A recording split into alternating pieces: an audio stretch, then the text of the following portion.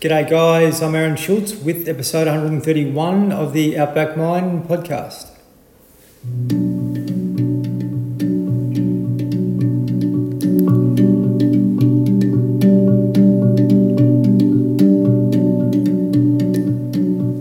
Thank you very much for joining in. Happy New Year once again. Episode 2 for the new year, this one. And I've got a really awesome guest on with me today. Now, some of you that may be into motorbikes or maybe into surfing may know a fellow by the name of Karl Muggerigde. Now, Muggers is 47 now, a little bit younger than me, but he's had an amazing life. We're going to learn a lot from this guy. He's an amazing individual with regards to what he did as an athlete, as a professional motorbike racer. He was top 5 in the world in the Superbike series, won the World Super Sport Championship, I think, years ago. With the Superbikes, I think he had 7 wins on the world stage, 5 places or 8 places or something, and really was very close to becoming world champion. And he's got an amazing journey, amazing story with regards to learning about athletics as a young fella with motocross, and then getting into the big stuff, and then sort of transitioning out of that. But more importantly, I suppose, something that we can all connect with is connection with spirit. And Muggers has basically done lots of work on himself to heal. He was a very aggressive young fella, and he's come back to getting to know himself again through various techniques, self-healing techniques and so forth, and really reinvented his life. So there's a lot in this conversation for many people out there that are maybe looking to use 2022 as a springboard platform to be able to transition into a more conscious, connected and self-aware life, and really that's available to all of us if we learn the tools and techniques to be able to do that, and also stay true to that and do it consistently. So I'm really sure you're going to enjoy this chat, and this chat might be helpful to a lot of people, so please share it around. I just want to make special mention to our primary partners, Green Nutritional. So if you're lacking something in your diet or you want to try and improve your performance physically or mentally, please check out their website. They provide awesome organic superfoods which are available all around Australia and also online. The website is greennutritionals.com.au. Also MacForce Australia. So if you're looking to maybe hire someone in WA or Queensland, MacForce really help guys that are coming from incarceration to reintegrate back into life. So a lot of us have troubled upbringings, and that can lead us into crime, and not so much crime, but also doing the wrong thing, which can lead to issues. And MacForce have been experts at helping people transition into life again and help reinvent people's, not only the individuals' life, but also the families, to be able to provide support for them and to give them traction and guidance in moving forward. So if you're looking to hire someone for your workplace, I really encourage you to check out MacForce and see what they can do to help your organisation to be able to bring someone in that can really be inspirational and help change an individual's life. So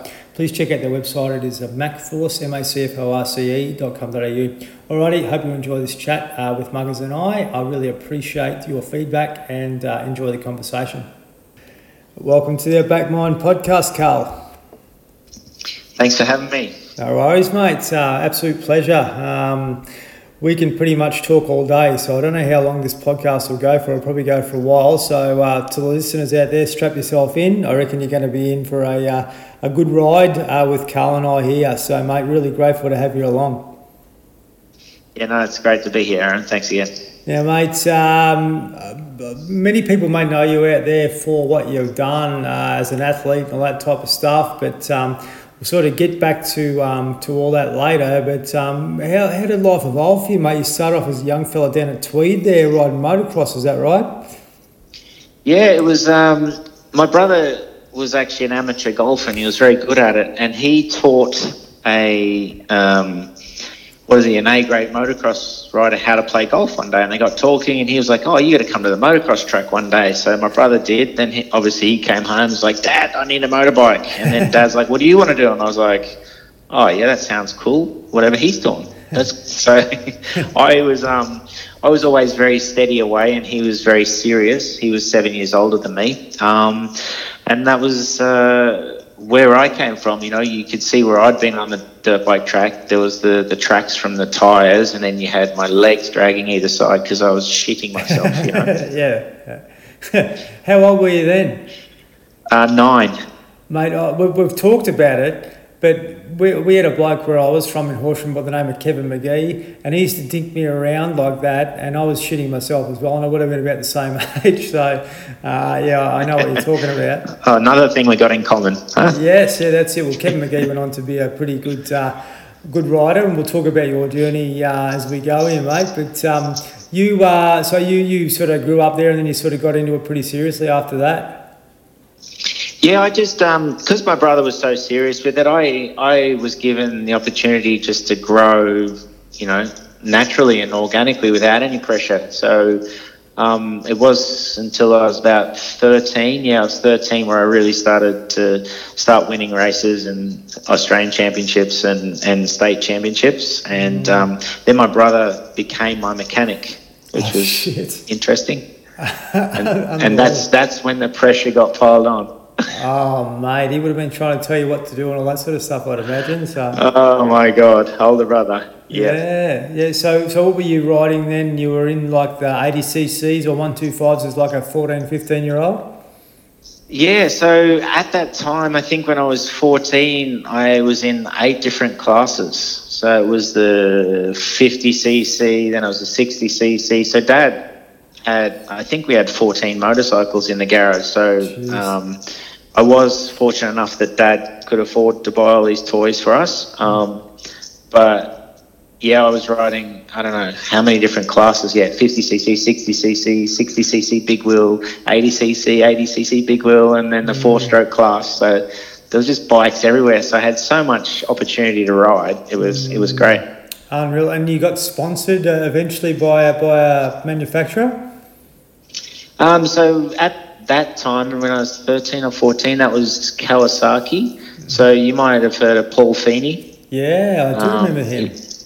Yeah, so he was, Paul sponsored me back then as a boy. I didn't know what that entailed. I just knew that I had his stickers all over my bikes and stuff. Obviously, I wasn't responsible for too many toys. I wasn't responsible for too much at all, really. My memory, mate, was Chris Hill. He was the gun back then. Yes, yeah, for sure. Yeah, I remember him. And I was like pretty amateur. I was a hack. My dad was just a painter. He couldn't afford to buy me much, but I had a KX80 with the big mud guard on the back of it. The KX80, the 82 model, I think it was. And that was my entree into it. I remember flipping it and reckon the back mud guard was about $180 for a new one back in 1984. So it wasn't. I wasn't too popular back then, but it was good fun, back in those days and mucking around with all the simple stuff. Yeah, it was so good. So, mate, good times, lots of good memories. Oh, yeah, so you went from there to like basically racing all around the place and winning an Australian title and sort of progressing from there? Yeah, so I did dirt track and motocross, and then some supercross later in my motocross adventures, and so won many Australian titles and state championships, and literally it was a really great distraction, being a teenager. Didn't really go to any parties or anything through school because I was off racing every weekend. So it was a really great way to live, to be honest. I don't feel like I missed out on anything. Unreal, mate. It's amazing thing, and like full credit to your dad for obviously understanding that he needed to give you something which was nourishing for you, which obviously led into a pretty successful career. And how did that all unfold for you, mate? You obviously got an offer to ride a road bike, and it sort of went from there. Yeah, that was a funny transition, honestly, because when I got to the end of school, so I went through to grade 12, and then my mum and dad were like, okay, so what do you want to do now? And I was like, I'm going to America to race AMA motocross and supercross. And they looked at him and was like, oh, okay. What if that doesn't work? And I'm like, what do you mean, what if it doesn't work? Of course it's going to work. And they're like, oh, you got to learn something. What if it doesn't work? You got to learn something, you know, be a teacher or a mechanic or something. And I was like, oh, shit. Okay. So we kind of looked around, looked at all different avenues. I was going to be a teacher. I was going to do some engineering stuff, and then and then all of a sudden, Mum came home one day, and she's like, "Look, I found this. There's a job. It's an apprenticeship. It's for a horologist." And I'm like, "What the hell's that?" And she goes, "It's a watchmaker, and it's for the state government." And I was like, "Oh, watches. That sounds pretty cool." And so then I worked, you know, feverishly to try and, you know, put a nice application together. I went to Brisbane, had the interview, won the job, and then I became apprentice horologist, so watchmaker. So I did that for 4 years, but because I'd left my parents' home at the Gold Coast and moved to Brisbane, I found it very difficult to be successful on a motocross bike. You've literally got to ride and train every day. Yeah. Like the fitness is so intense on those things, and I really struggled to manage that moving to Brisbane for 4 years. And so I'd bounce back on weekends, but it just wasn't enough. So another friend of mine said, you should go road racing. You know, I mean, you need to be fit, but you know, they hardly ever ride the bike because it's too expensive. You can barely get on the track, but you know, you'll be all right. And I'm like, I wasn't that keen. And he goes, mate, I'll organise it. I'll organise a bike for you and we'll go out for a ride. So we went out to Lakeside. I had a crack and I didn't love it at all. I was like, oh, okay. And this is supposed to be good, is it? And I was like struggling. So it wasn't until about the third time I was like, oh yeah, okay, I'm understanding the craft now. I understand, you know, what you need to do to go fast on those things. So then I set off on this road racing adventure, which started in Australia through my apprenticeship. So I was racing around the Aussie Championship. I did okay. I was very sporadic up and down with my results. Very difficult. I was hamstrung financially. You know, it was very difficult to keep a bike under me, and you know, I was working as an apprenticeship, getting $200 a week or something. And then pretty much spent all the dad's money on motocross at this point. Not quite all of it, but you know, he couldn't fund road racing. That got very expensive.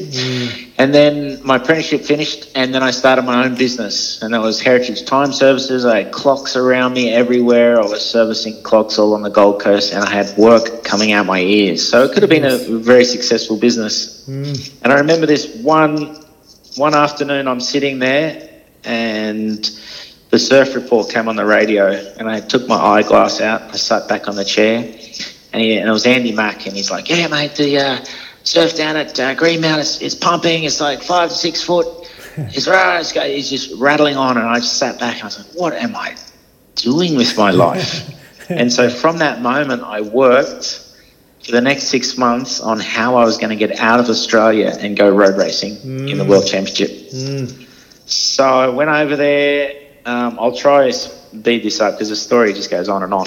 So I saved up everything. I went over there with my mate. We went to the UK because that was the best place. We figured to get to the World Championship, because if I went to America, that was okay. But historically, you go to American Championship, you get stuck in America.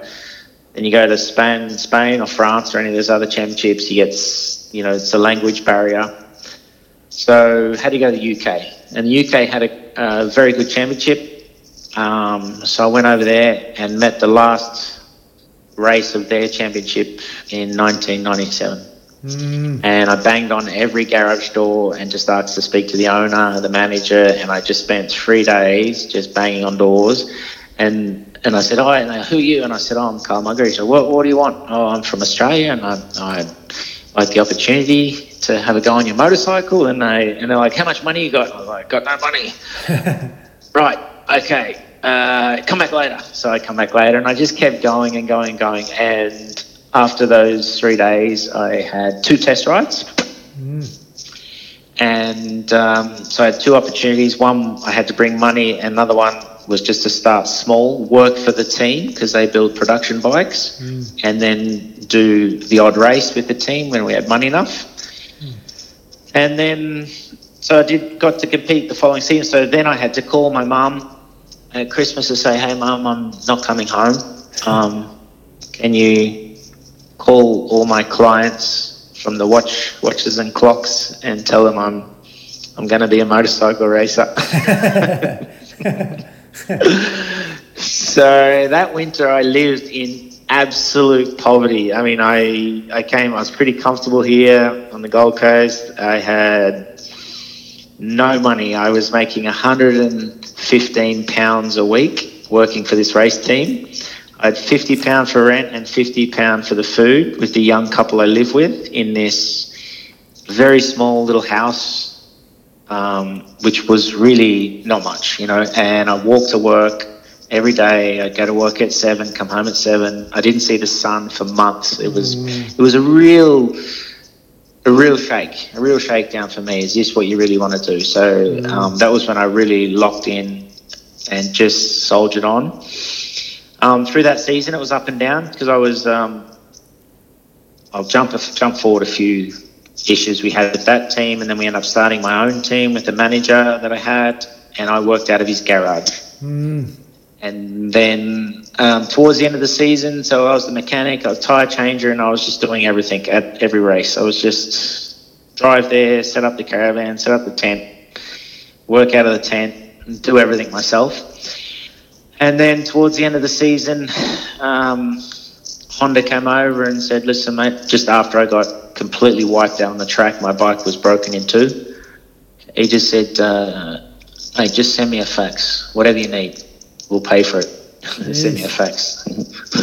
So send him a fax, and he goes, and we'll give you another bike so this doesn't happen again. So, which created a whole lot more work for me because I had to build another bike, which costs fortunes.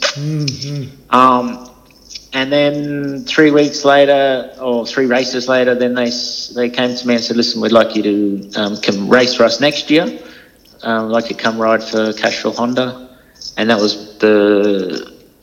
my first paid ride. So it took me 12 months, but I got there. How old were you? I must have been 24. Really? That's still very young. Yeah, young but old. For racing, it's kind of old. Yeah, I guess so. You know? Yeah. If you look at, say, Casey Stoner and those sorts of guys, they're probably on them a bit earlier. Yeah, they were already in. When was Casey? So he was probably in MotoGP already at 25, I think.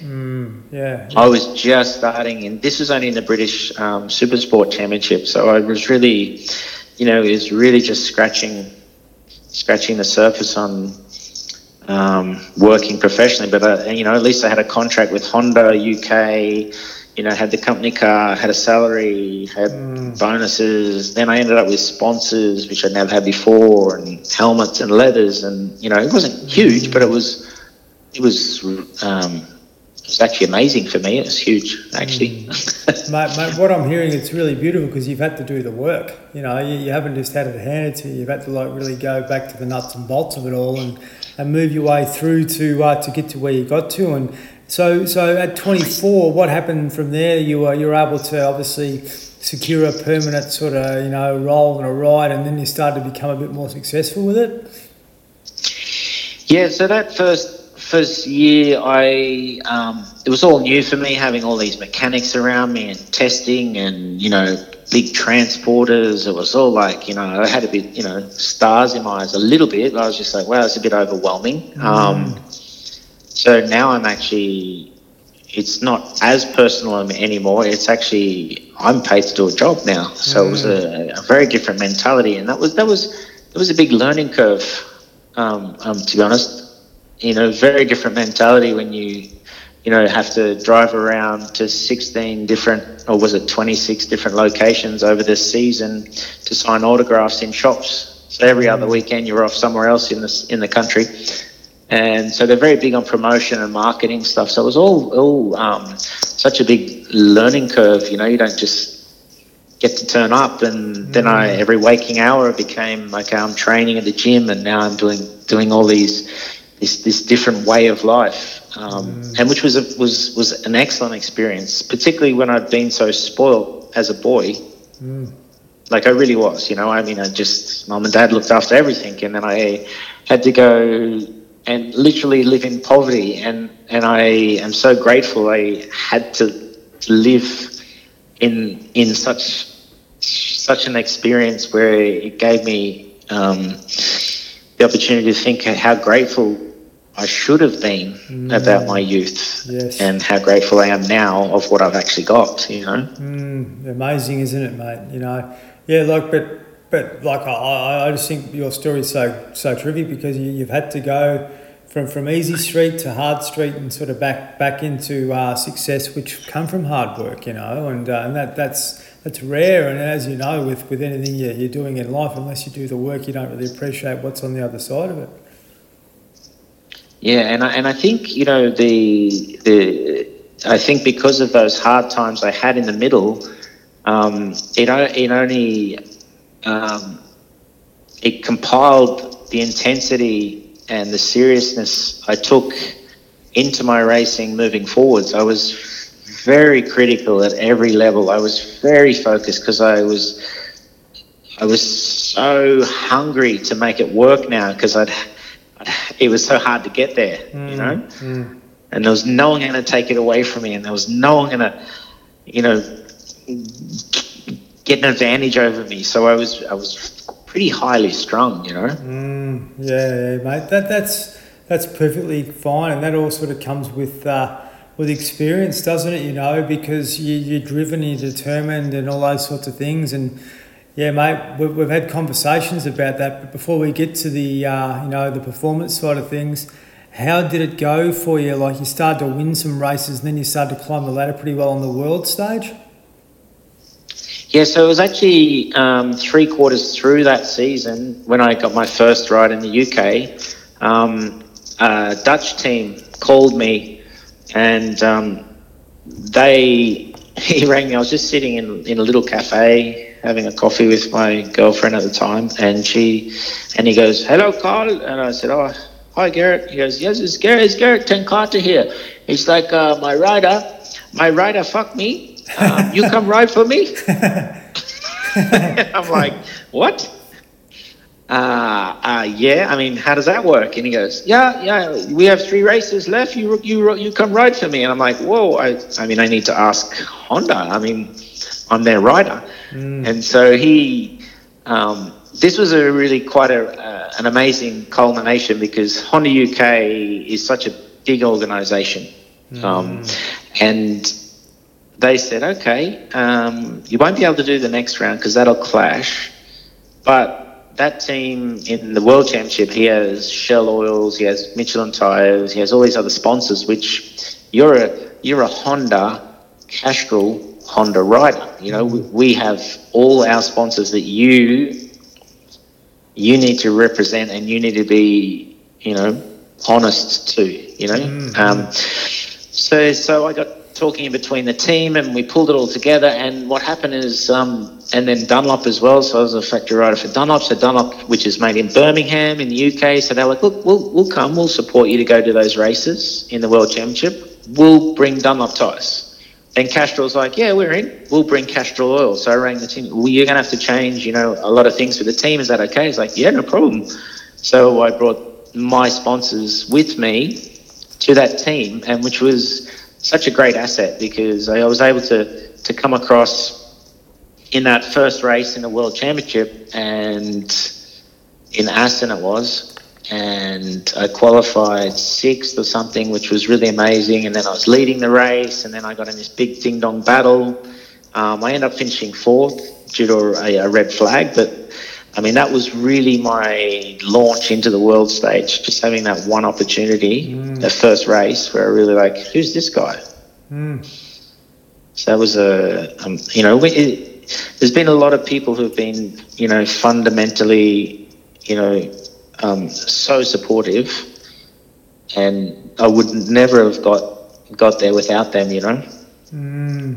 That's true, mate.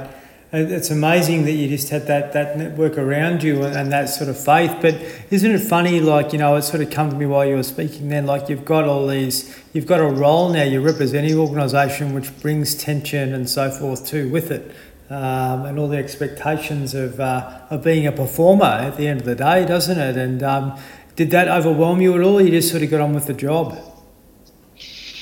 You know, I was people just couldn't work me out really in the paddock. I mean, the paddock is such a loving place. Everyone's, you know, very kind and friendly. You know, I moved to the World Championship arena when you had, you know, Aaron Slight, Troy Corser, Colin Edwards, Ben Bostrom, Karl Muggerigde, you know, all these, Frankie Keeley, all these heroes from the sport that have been around for that many years, you know, all these big names, and they were so welcoming, you know, like it was such a nice environment. Say, oh, you come in a race in the championship, great, you know, you park your motorhomes up. And I remember when I first came, I went over to Troy Corser and I was like, mate, I know you like bourbon. I really appreciate all the advice you've given me. You know, he literally took me to a track and I'd go over and see him and say, mate, I've not been to this track. He goes, all right, let's go. So he'd spend 2 hours and we'd walk the track together. He'd show me every bump, every ripple. And this was, you know, absolutely invaluable. Like it was, you know, I got to enter the track and be on the pace to a certain degree. Done your homework. But as you say, you know, with all the pressure and sponsors and, you know, when they're paying your salary, you need to get results and all the rest of it. And that was really difficult to manage, to be honest, because off the track I was such a happy, kind, loving human, but on the track I was like the devil, you know. I never gave anyone a millimetre. I was such an angry little human on the track. White line fever. That's it. Same as a footy player or anything, mate. It's amazing what happens then, isn't it? But it's temporary, you know. It's just an impermanent thing that you go into the zone and it's all over. After an hour or two, it's all over and done with. But if you can actually be in that moment, there's nothing better than doing just that, I guess. And mate, you know, you've obviously like gone on and you won some like races and so forth. Did you win 7 races altogether? Is that right? No, so I was world champion in 2004. Yeah. So I entered the world championship at 2000.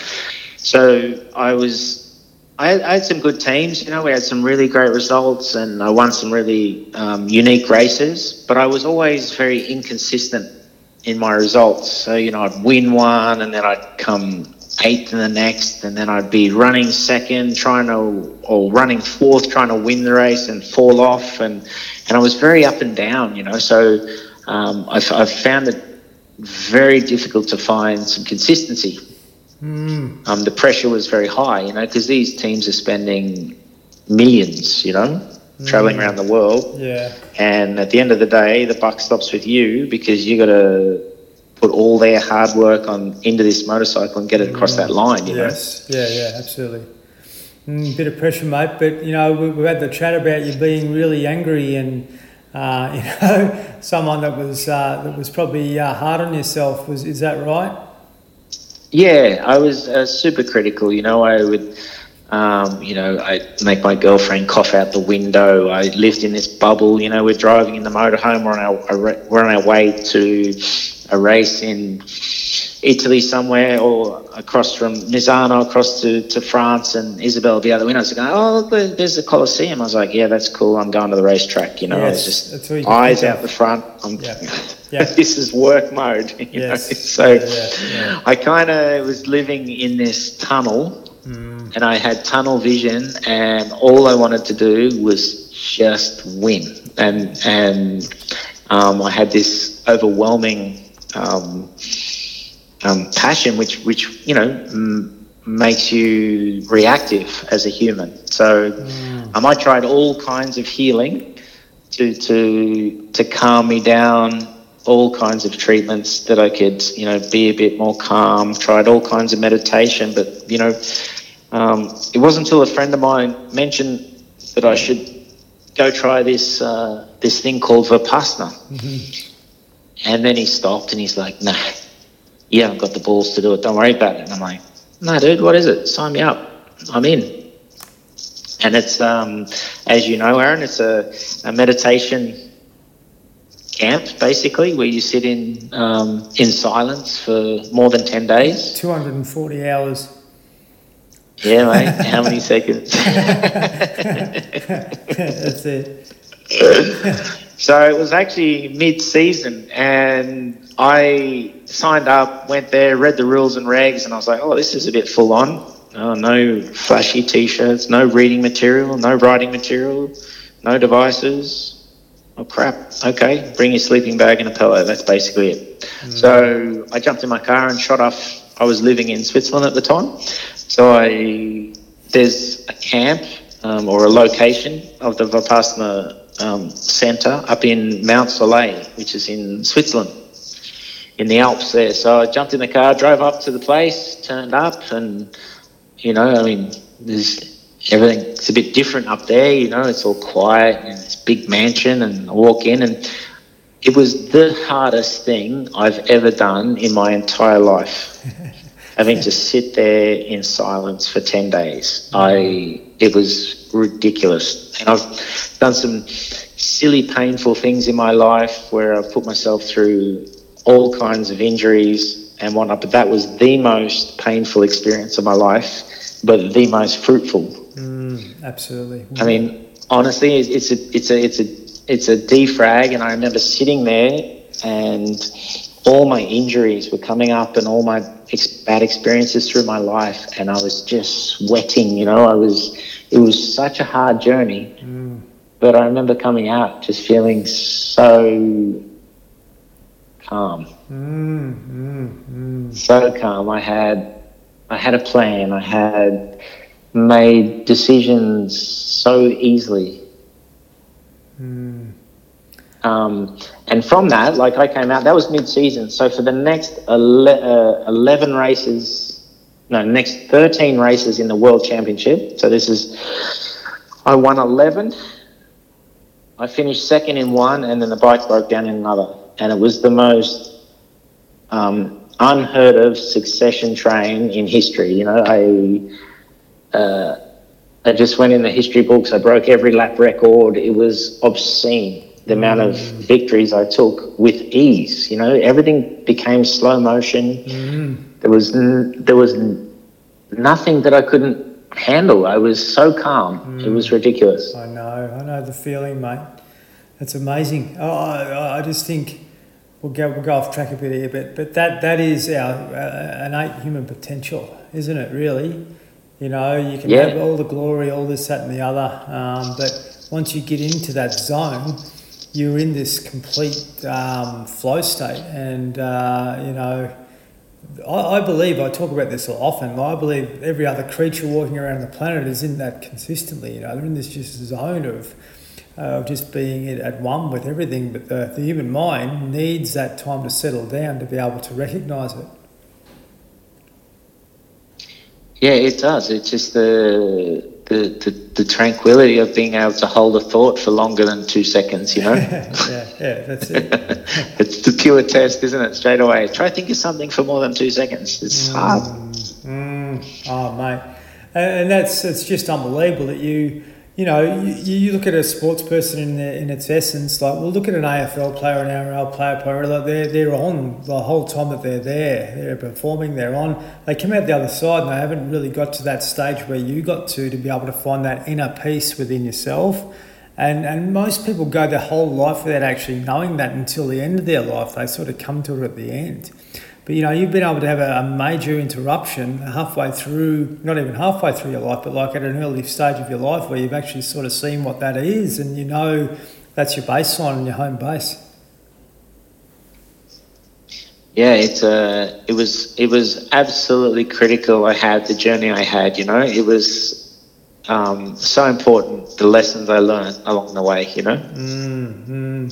That's it.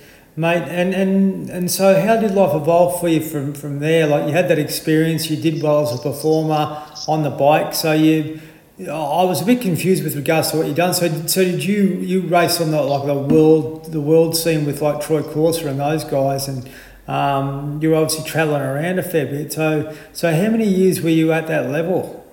So I went over to the UK and I did 98 and 99. That was in the UK Championship. Mm-hmm. So I was living in the UK for 2 years. Then I moved across to Andorra in 2000 when I started my World Championship career. Mm-hmm. And then in 2009 was my last year in World Superbike. So I was, 9 years. It's unbelievable, mate. That's an extraordinary journey, and you're 47 now, so it was not that long ago. And what was it like to come out of a professional career like that? So what did you do? What opportunities sort of opened up for you? It's a funny one because I always tried to stay a little bit below the radar. We used to come out to Australia and we'd come out for a couple of months each year at Christmas, and I just didn't really tell anyone I came home. I just tried to lay low and train, and that was where I built the majority of my fitness for each season. So I didn't really, no one really knew what I was up to overseas, I was just, so when I finished my career, I rode the European Championship for 3 years. So I went and won the European Superbike Championship, Honda, because the GFC came, that was a big tax on our industry. So I was like, okay, well, maybe I'll retire. And then Honda was like, well, we'll come and work for Honda again. We've got a job here in the in Germany, to race in the European Championship. So I did that for a few years, won that championship, and then we decided to come back to Australia to live. So when I came back here, no one really knew who I was. So as far as opportunities of working in the industry, they were pretty limited. I just decided to take a year out. So we just hung at home, built a house here, had the kids, so we're just mucking around with them, school and kindy and all the rest of that stuff. And then my brother, who has motorcycle dealerships, he's like, hey, let's get a shop together. So, great. So we did that for 3 years. Won't go into that. That was okay. That was a lot of work, to be honest. That was a lot more work than I anticipated or wanted to do. But that's life. I did that for 3 years, and then I left that business, sold my share back to him. He's still doing that, has done it for 20 years. He loves it. And then I've mucked around with a bit of real estate stuff because a friend of mine's into that quite heavily. And then I got into hydrofoiling. I don't know if you know much about that, but it's those big wings you put underneath the surfboards and you go out and play in the ocean. Yeah, I'd love to operate one. Yes, so we'll get you there, mate. We'll get you out in the water. Me and Trev. That's it. I've seen Trev on one. I think he's pretty good at it too. Yes, we'll come visit you. We'd love to come up there and do that. To Agnes, mate. So you obviously and so go ahead. Now I own half a foil company, right? And which is an American company called Cloud9, and I do all their manufacturing and distribution around the world, and that's my day to day. But it gives me flexibility, to still be a part of the family and play with the kids and pick up on their interests as well. Mate, honestly, like you have been able to be a competitor, but you've also, I believe through what you've done on a motorbike and what you've been able to do on a foil, that you've found a sense of freedom. And when you're in that zone and when you're in that sort of state, then you're really at peace with yourself. And I reckon that's something that's really inspired you, and you've wanted to share that with the world. Is that right? Yeah, definitely. I mean, it's I don't feel like I need to prove anything to anyone. My sole focus is to create a lifestyle that's comfortable enough for me and my 2 kids and my wife to live in. And our priority is spending time as a family together. We really enjoy that. We're not it's not foreign for us to just hang out all weekend together. You know, we just like that. It's good. Yeah. So and we're active parents, so we're always out in the surf with the kids. You know, they're well into their surf life savings, so they're training every day, and I'm surfing every other day after that, and foiling and all the rest of it. Good lifestyle, mate. It's amazing, but you know, we'll talk about obviously freedom, but you know, a big part of what you're doing now is well, obviously you found freedom within yourself by some of the pursuits that you've had, but you believe that we need to be able to sort of like have that sense of freedom as individuals, as humans, and freedom beats fear any day of the week. And you know, I know you're pretty passionate about you know, trying to give people choices and be able to make their, you know, freedom of decision and those sorts of things, or have freedom of decision and those sorts of things. And you know, you're sort of pretty strong in that space as well these days.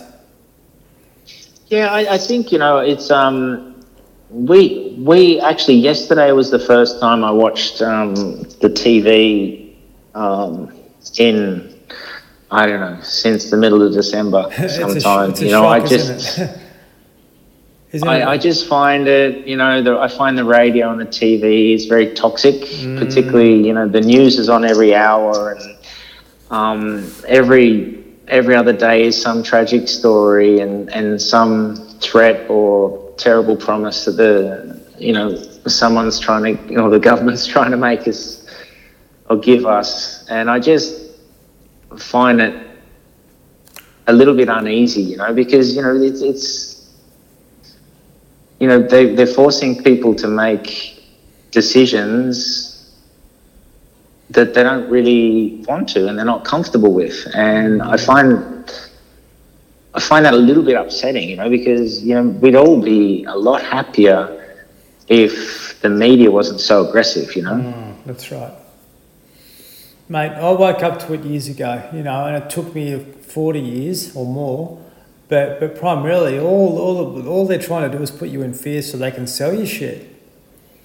That's what it comes down to. So put you in fear, and then you're reactive, and then they'll stick something under your nose to make you feel better. Chemist Warehouse has become a super business. You've only got to watch a game of sport now, and all you're seeing is this pleasure advertising through eating shit and gambling and boozing, and then they'll have this intervention like Voltaren or a chemist ad come up.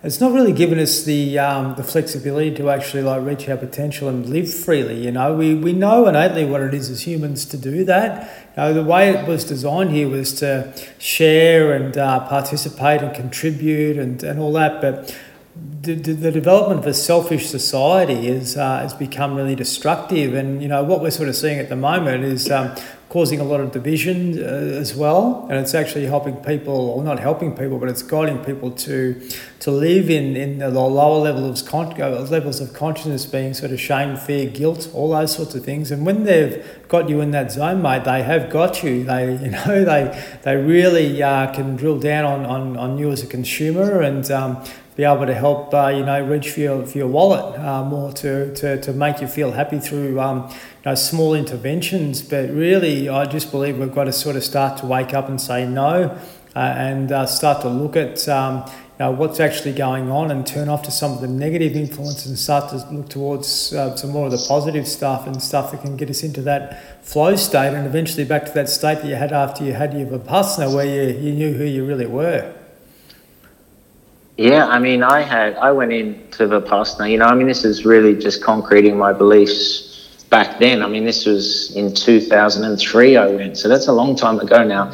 But, I was always up the natural remedies for everything. I don't take even a Panadol. I don't take medication. I've avoided surgery my whole racing career, just through natural healing and so on. So I was very careful in what I ate and what treatments I had, and I found a group of people I could rely on around the world. So if I was injured, I could heal in record time and get back on the bike so I could get paid again, and do my craft. And so I've never been one to put stuff in my body. You know, I just, I've always believed, and I've broken my back 3 or 4 times. I've broken every bone in my body that many times. I've bounced down the road more times than I can.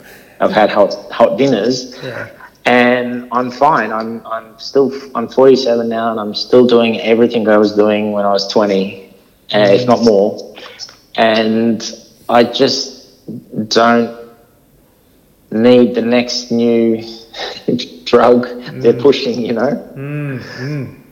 No, I understand, mate, and yeah, well said. Like, you know, I grew up on you know, if something goes wrong, you take a Panadol, you take this or take that, you go to the doctor, they give you something, but you and I both know the body's smarter, isn't it, really? You've just got to get out of the road and let the body do its job, you know. Oh, my God, it's incredible how we heal.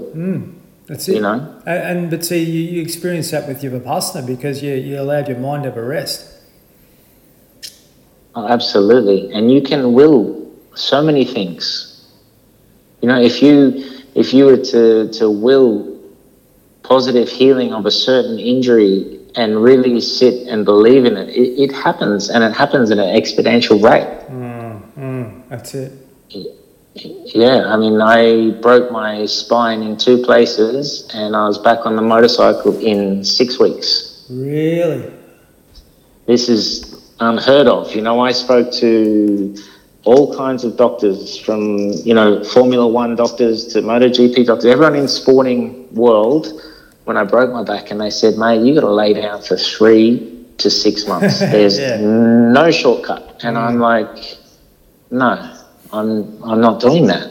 What am I going to do for 3 to 6 months? It's like, feels like a lifetime, you know, in my sporting career. So, you know, 6 weeks later, I got back on the bike. Yeah, okay, I wasn't 100%, but I was safe, I was strong, and I was still pretty fast. Unreal. But you know your body better than anyone else. Let's face it, you know, we're outsourcing too much. You know, we're really looking outside, but all the truth and the teachings are within ourselves.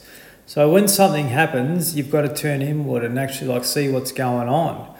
When the mind's dominating, then you're going outside your body, but when you're actually able to turn inward and reflect and feel what's going on, I'm a Kundalini yoga teacher. Kundalini yoga taught me how to harness the natural energy in the body and realise when the cells are vibrating and what's actually going on, and how that has got an innate way to actually heal you, you know, through your breath, through the functionality of tuning into your body. And you know, it's these things that we actually like can tune into and tap into. But when we're sort of confronted with something, or where we've got something going on, then we look outside. You know, it's like having a bruise and then whacking ice on it. You know, you need to be able to like let that sort of do its thing, and then sort of the healing will take place. You know, so you've got to go through a little bit of trauma initially to be able to sort of get back to that state of balance again. But if you're going around in circles, and those guys back then, you might have been on your back for 6 months and they were trying to prod and poke you for that period of time, but you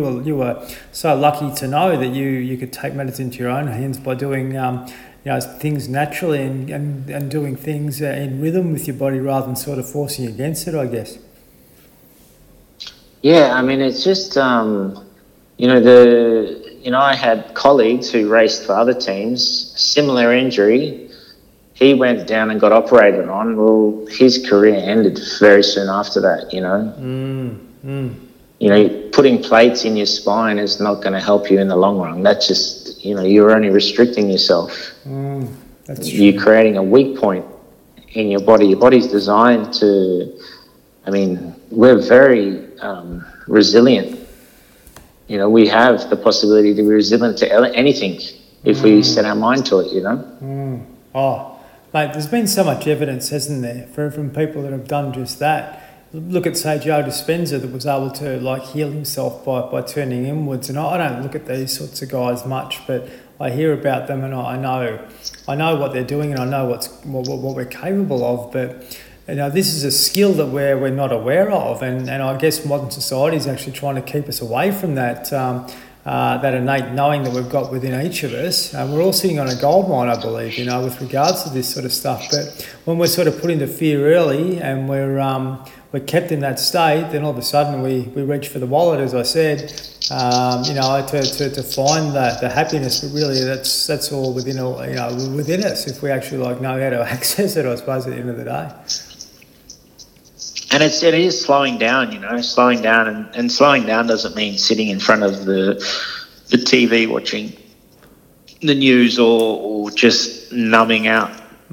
Slowing down is doing something which is reconnecting you back to everything that's around us, really. That's right. It's quieting the mind, Once the mind's quiet and the body's got a chance to relax, when the mind's in tension, the body's going to be in tension too, But if you're sitting there relaxing or supposedly relaxing, watching the news, then you're going to be in tension, aren't you? You're not going to be relaxed. The quickest way to do that is to re-nature yourself, get back into nature, get your sand on the feet, get your body into the ocean, go into a river, go into a forest, whatever it may be, because that's our real home, isn't it? All the other stuff's sort of material, and you would have had a motorbike vibrating under your legs for a long period of time, and that's a huge impact on your body. So for you to be able to sort of settle your nervous system after that is significant, and I reckon that's where a lot of the aggression and the anger come from, because you were sort of you're in that tension mode consistently. And I reckon what happened there, Muggers, was that tension was going into your hands, into your bike. After that vipassana, that freedom was in your mind, and that freedom and that sort of flexibility was going into your bike, and that's where the results sort of came. Yeah, I was soft. I stopped fighting and forcing and muscling. It was all just fluent, and everything slowed down.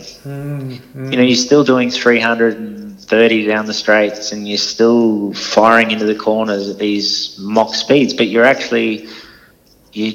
senses got heightened, super intrinsic and so sensitive, so everything was slow, and you could feel everything, and you could feel the tires and the brakes. It was it was pretty euphoric, really, racing at that time. That you've already done the work. You innately know what to do because you've already done the work. It's just about executing it, isn't it, without force? Absolutely. Yeah. And it's like what's happening now in sport, like with Richmond and other clubs that are getting trained to slow their mind down, so they already know what to do. They just get out there and execute, and that's pretty much what you've experienced. Yeah, you don't need to sit on the line and psych yourself up, because you've already done 160 laps. You already know how to do a fast lap. You know how to do a whole race. You just sit here and relax, conserve your energy, calm, quiet mind, and the rest will unfold. Simple. It is. But that's with everything, right? Yes. Oh, it is, but it's difficult, mate. Look, I've been in races where guys are standing there so tense, looking at their watch before they start, and they take off, and I'm just sort of there nice and loose and nimble, and I know that tension will eventually phase out, and you go past them. So you let them get all their aggression out of the road, and then you just sort of slip past anyway. But you would have been on the bike and just been in this nice, comfortable flow state, and you just get the job done. And it's like things do go in slow motion, even though you're going at 300 k's an hour. It's just like everything around you is working hard, but you're not actually working that hard because you haven't got your your foot on the gases, so to speak. You're not really in that sort of that forcing mode. You're just allowing it to things to do their job. And I just reckon that's what's going on in modern society. We're forcing way too much, and our health's a big part of that. We're sort of forcing against our health, and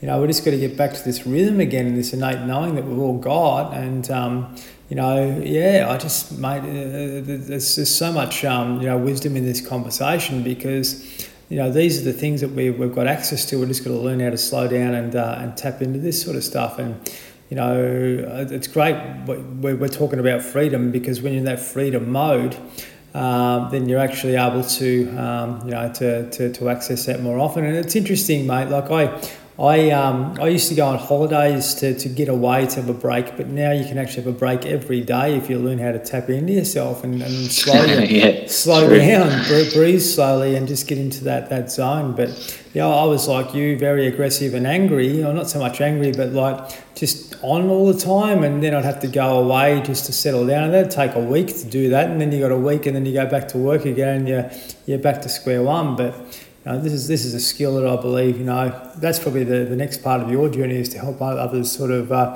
come to this realisation as well. Yeah, there's you learn a lot. You learn a lot. I've been exposed to a lot of different teams and a lot of different countries and languages and places that we've been to, and there's so much I can, and I'm happy to share and help. It's just one conversation at a time, and we just see where that goes, right? Exactly, mate. And with what's going on at the moment, with forced vaccinations and those sorts of things, everyone's got a choice. I believe, if you don't believe it's for you, then you should have the freedom to be able to say no to these sorts of things. And if you know your body well enough, like you do, and you can manage your nervous system and your immune system properly, then the interventions are not required. But what's your viewpoint on all that? Well, I mean, if people want to go take the vaccine, that's absolutely fine by me. And if people don't want to take it, it's also absolutely fine by me, because in a nutshell, the people who choose not to, they're not harming the people who choose to, and vice versa. So, I think it's pretty simple to leave the choice up to the individual. I don't think it needs to be this divide in the society. If the vaccine's so good, then the people who are vaccinated shouldn't be afraid of the people who aren't. Yep. And that's the reality. I mean, I just feel there's been so much anguish and divide and division, and the conversation that we have on a daily basis, it eventually turns into a COVID conversation. No matter who you're talking to, you go, it's no, and honestly, I think it's time that we moved on.